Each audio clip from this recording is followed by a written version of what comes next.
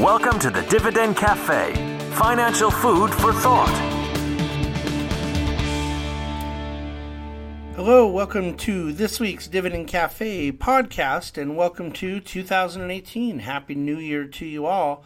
Let me give you a quick housekeeping update in terms of what we're looking to do with our podcast in 2018. I spoke a bunch at the end of last year about higher aspirations we have for this, and I'm pleased to tell you, I hope you'll like it and spread the word and listen and participate, but we're going to start doing an early week or midweek special podcast every week, about 30 to 45 minutes, probably closer to 30 minutes, but we'll kind of see how that goes, that will have totally, completely fresh content, stuff not related to our Friday Dividend Cafe, which is essentially a recitation of our written commentary that we post at dividendcafe.com every Friday.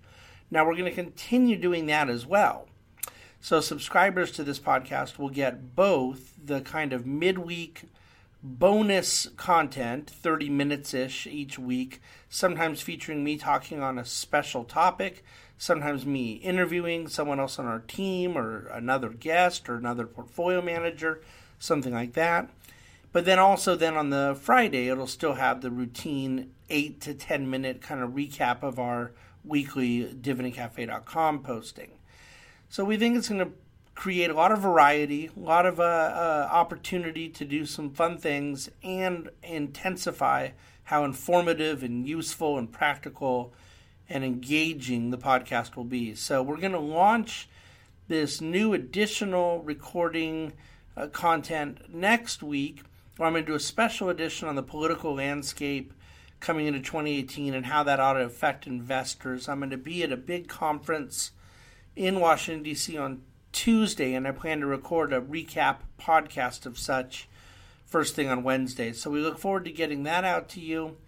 And then the week following, we're going to probably host a little interview with myself, interviewing Dea Pernas, who is our managing director of strategy and analytics, and very deeply involved with our manager due diligence and other fun things like that at the Bahnsen Group. So I'll dangle that carrot a bit. Looking forward to the political topic next week, and we go from there. And then for those who just want to receive the regular Fridays, the shorter version, kind of recitation of our written commentary, we'll continue to do that as well. And in fact, that's what I'm going to get into right now. So as far as the changing weather of 2018, that being the theme this week, as I sit here in my New York office with a blizzard pouring outside, snow-covered grounds, I do think to the theme of weather and our portfolios, and how 2017, there was one season, and it kind of lasted all year long, and that was a risk-on environment with virtually no volatility. And yet, now as we enter 2018, we expect a good year.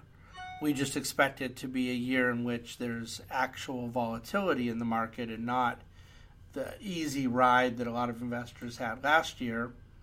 And we actually see that as an overwhelmingly good thing for investors.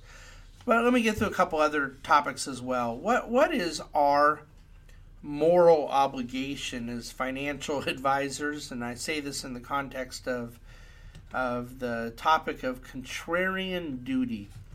Consider this. The market index last year, global market, all-world index, was up 22%. The S&P 500 was up 22%. The Nikkei was up about 19%. Emerging markets, 36%. The VIX had 22 of its lowest readings in history last year, the measurement of fear and volatility in the marketplace. And yet, there was a net of money coming into the market of $23.5 billion leaving U.S. stocks. As long as there are people prone to doing the wrong thing at the wrong time, there will be a higher calling for what we do as financial advisors. As long as human nature is what it is, there will be people prone to do the wrong thing at the wrong time. Therefore, our moral duty isn't changing anytime soon. Does a strong year, 1 year, guarantee a strong year the next? Well, if the subject's a stock market, the answer is no, nothing is guaranteed. There's a pretty high statistical likelihood, but what's fascinating is there's a pretty high statistical likelihood every year. Truth be told, the years following 20% plus years in the market are very similar to any other market average trend. Roughly a 10% average, and it's positive 69% of the time. So what can we predict about 2018 based on 2017? Nothing. Absolutely nothing. You have to go to dividendcafe.com to see the chart we've put about this topic this week. Human nature in the bond market. One of the great phenomena holding up the bond market, and therefore holding down bond yields, has been the massive flows of money from retail investors into bond funds. A phenomenon now 8 years old and counting. Many investors have used these bond funds as a substitute money market, which we don't think is very smart. Others use them as a surrogate for their bond allocation in an investment portfolio. The sheer volume of bond purchases required to meet demand embedded in the inflows to the bond fund space has been a game changer and has offset much of the negative fundamentals in the bond market, unattractive risk-reward trade-offs around interest rates, etc. The Wall Street Journal ran a story this week on how this phenomena would likely continue, and a declining demand for government debt will not hurt the Treasury market because investors will continue to support the market with their bond fund appetites. I suspect this misses the point. Bond markets have not held up because retail investors have liked them. Retail investors have liked them because bond markets have held up. This chicken or egg of it all is as if a disruptive event occurred within the bond markets, like a big interest rate spike or credit market turmoil. That may not happen anytime soon, but if or when it does, it is against the evidence of history to suggest that retail flows will offset such disruption, as opposed to actually align with the disruption. Templeton taught us that this time it's different is not good investing. Human nature is what it is in the stock market and the bond market. Is commodity inflation back in vogue? The indication is that it may very well be. We have a chart showing you the copper prices and oil prices since late 2015, and you can see how those things have correlated with one another and played out.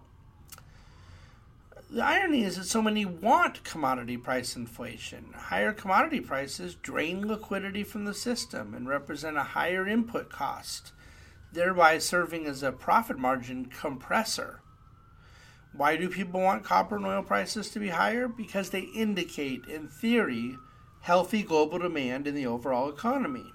The challenge in evaluating commodity prices is that they carry mixed messages. There can be a positive indication, but deciphering such requires a more extensive evaluation of other factors, and they can create a negative result. Who wants to pay more for something? Though apparently when hearing society's approach to housing prices permanently escalating, seeing that as a good thing, maybe there are plenty who do. Regardless, the direction of copper and oil prices are monitored by our team diligently, both for what they say about the present and what they could mean to the future. Anyone remember Brexit? With the MSCI United Kingdom Stock Index up 22% in 2017, it may have been hard to remember that Britain was supposed to fall into the abyss after the 2016 passage of Brexit. I'm the first to admit that much of the reason for a benign response thus far is the relative softness of the manner in which Brexit is playing out. But I would argue that a total hard rupture with Europe was never really on the table and was actually just a part of the fear-mongering of the Brexit opponents. There remains work to be done, but the basic gist of British sovereignty is becoming reality, without the destruction to trade capacity so irrationally feared. Superstitious support for the MLP sector. Clients and readers know how much I credence put how much credence I put in calendar happenstance as it pertains to any investing subject. Hint, I don't put very much in at all. So do we think that the fact that MLPs have never been negative 3 out of 4 years in January, or that January has been the best month on average for the space over the last 22 years, that it means anything? No, we don't. But flows were so low into the space in 2017 behind sentiment so poor that any fundamental pickup leading to new demand is likely to see an outsized impact on prices to the upside. I really don't know how much more emphatic I can be about the key to satisfaction with this asset class. Focus on cash flows, focus on the growth of cash flows, and what will make sure the fundamental backdrop protects the cash flow is fundamental strength from the issuers, attractive financial metrics. Those fundamental backdrops lead to confidence in the cash flow and the growth of the cash flow, which in turn will lead to a growing price. I do believe that will happen, but the growth of outsized income is the value proposition for MLPs. That's what we want to focus on, regardless of what we anticipate happening with the prices. Okay, so maybe you feel this Dividend Cafe was terrible. You wanted something new. No problem. Understood. We do promise to launch next week, as I said earlier, with our special kickoff podcast pertaining to the Washington, D.C. impact on markets in 2018. And I should come back from a conference I'm attending on Tuesday in D.C. with a whole lot of fresh perspective and ideas and so forth. In the meantime, do valuations matter? How many times do I hear, why don't you buy this stock, regardless of how stratospheric its present level may be? Did you know that the NASDAQ, if you bought it right at its high in March of 2000 to right now today, even as it's been making new high after new high after new high, and technology was up 38% last year, did you know the NASDAQ over the last 18 years is up a grand total of 1.87%? Now, of course, it's up a few 100% for those who bought it right at the actual bottom. But for anyone who's held it through this whole period of time, they've compounded their capital at 1.87%. Why is that? I mean, the space has been on fire. A lot of these companies are making more money than you could imagine. But of course, the entry-level valuation mattered. And so we value expected returns, and basically expected returns are a byproduct. One of the inputs in determining it is the starting point. And so we would suggest that where there may be overvalued things in someone's portfolio, it behooves them to exit. But that's a tough game to play, so we don't want to do it as part of timing. We want to do it as part of the portfolio construction we think is right. I'm going to leave it there for the week. I will really look forward to bringing you the first ever podcast next week in our kind of new and improved format. In the meantime, we do hope you had a very happy new year. Please reach out anytime. Bye-bye.